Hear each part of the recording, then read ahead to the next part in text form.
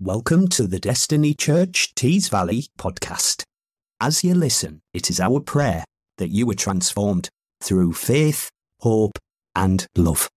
Great to see everyone here. And I don't know about you, but there's something so exciting in the room when you see all the kids' eyes, just kind of excitement and joy, and just the way they were just seeing each other and like talking. It's just so exciting. And I hope in these few moments that I just have this morning to share is that we could be childlike in our understanding of the Christmas story. The awe, that wonder, that amazement, not just about kind of the fleeting magical side, but actually the everlasting supernatural side of the Christmas story that we celebrate today, that we could just have that fresh awe and wonder about who God is today. Just being captivated by the love story that God didn't just shout his love from heaven, but that he came close to us and to be one of us, that God incarnated himself, which is a hard idea to even comprehend. But in essence, the word became flesh. Jesus is fully God and fully human, and we get to celebrate that special moment today together. And so I want just to encourage us that we serve a God of miracles this morning. And no matter what you're facing, you can rest and be reassured and take a refuge and rest in knowing that you serve an incredible God. And so I'm going to just pick out a few highlights and a few little things that I want to share from the Christmas story that you will have heard before. You have literally just heard in the reading just now. But I just want you to hopefully just feel like you've sparked your mind, it's sparked your heart back in alignment with the awe and the wonder of this beautiful story together. So first of all, what I think is amazing is if I wanted to share a message to someone, I might send a text, I might send a message. If I was really going to go out there, I might send a card. Okay, that feels like me going all out there. If it was a really special moment and we've seen it, maybe you're going to get an alert on the news, or we've seen like people have these announcements. But God himself is like, do you know what? I can just send angels, wherever I want to direct as my messengers. This is the God we serve, that he actually is ruler over all the angels and can go, you go there, and they go and they listen and obey and are his messengers, and how incredible that is. And we see that as the angels appear first to Mary and then again to the shepherds, and just how integral they are part to the Christmas story. We see how even Jesus is carried by a teenager. Teenagers in this room, you know that I love you. You know that you are awesome. And you have so much that God has got on your life. Don't just wait until you think that this is what the purpose and plan is for my life. You have a purpose and a plan that lives here and now and today. And how incredible that the Messiah, the chosen one, when God was planning for centuries before time even began, how he was going to deliver the chosen one, he decided to use teenagers to carry the promise. He didn't choose some kind of one who seems to have all the wisdom and got it all together. He chose people who he knew were humble and teachable and would follow and obey his rulings. How incredible that is. If you are humble this morning before Jesus, he will give you what you need.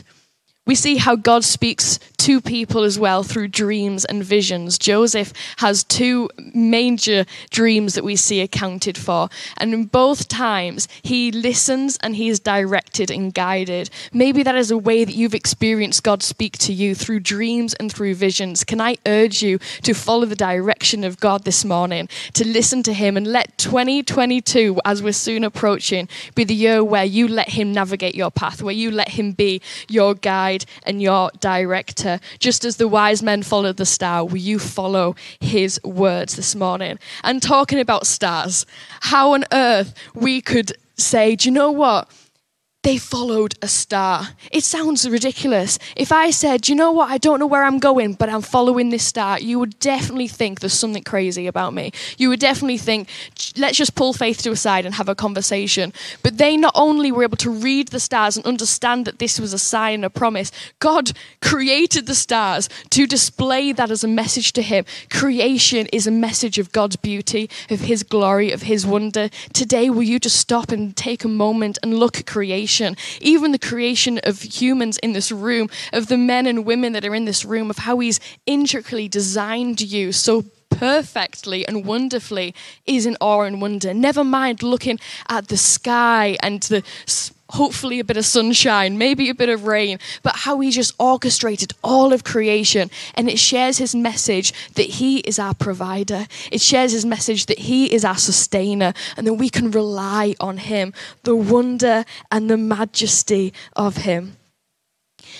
So Jesus not only used teenagers, which seemed unpredictable, but he also extended an invitation to the first special preview of seeing the Messiah to people who were the outcasts, people who were seen as marginalized, who were mostly forgotten in society, the shepherds.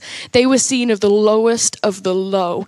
And God says, I see you. And not only am I giving you an invitation, but I am going to send a whole chorus of angels to invite you so that you know you are valued and you belong. This morning, if you don't feel like you are valued, if you feel like you've been outcast in society, can I just tell you, God, who is the creator and the sustainer of heaven and earth, has called you home. He calls you belonged. He calls you beloved. He calls you a child of his. And you deserve to be part of this celebration today.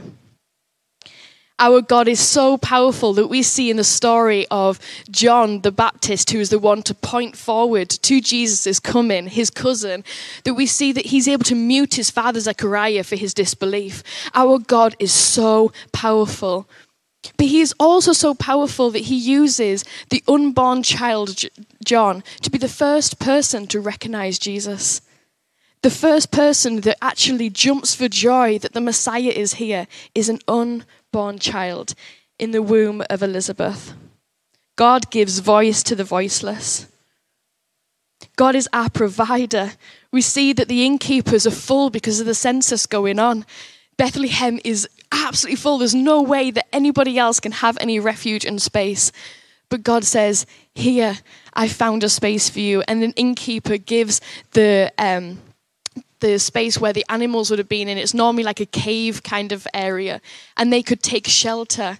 If you feel like you're looking and you're going, God, there is no way in this relationship. There is no way in this finance. There is no way. I can't understand what's going forward. This door seems shut. Every door seems shut. He will open up a door that might not seem conventional. But do you know what? He's the way maker. And in that humble way that he brings that miracle forward, he brings that miracle into your life. Will you depend on him? Will you believe that he will be your way maker this year?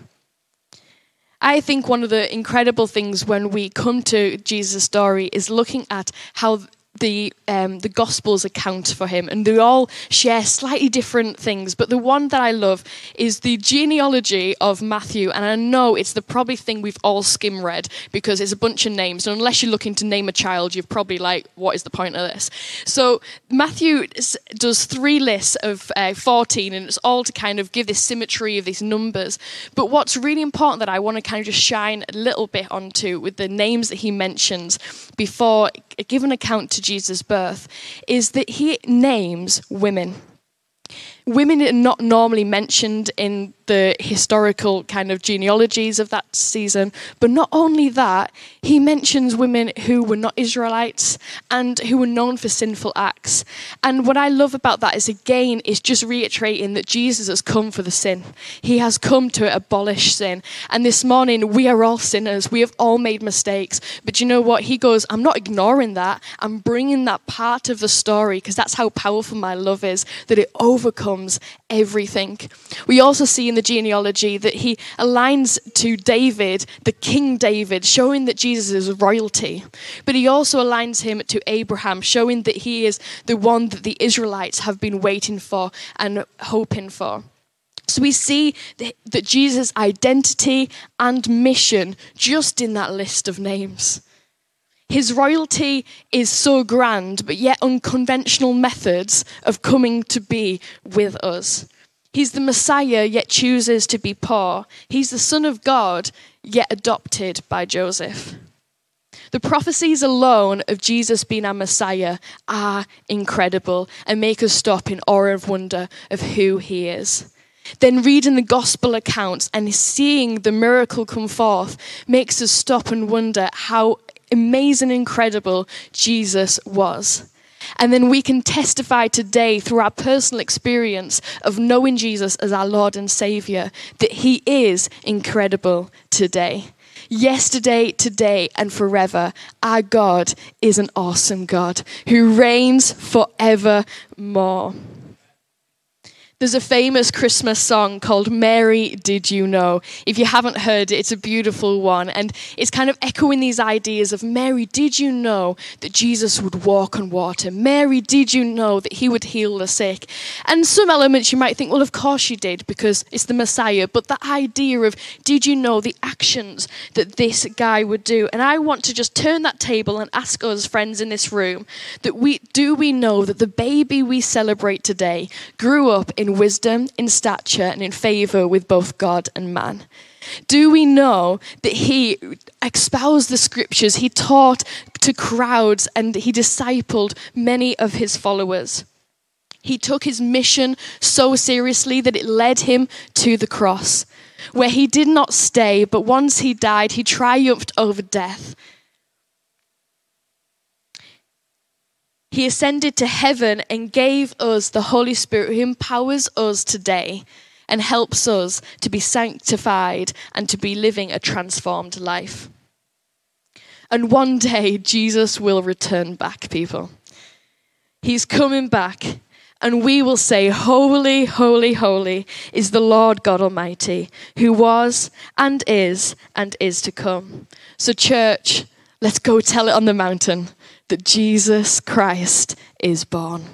Amen. Thank you. Thanks for listening today. If this message spoke to you and you would like prayer, or perhaps this is your first time listening, then we'd love to connect with you at www.thedestinychurch.co.uk/connect. You're welcome to join us every Sunday in person or online at 11 a.m.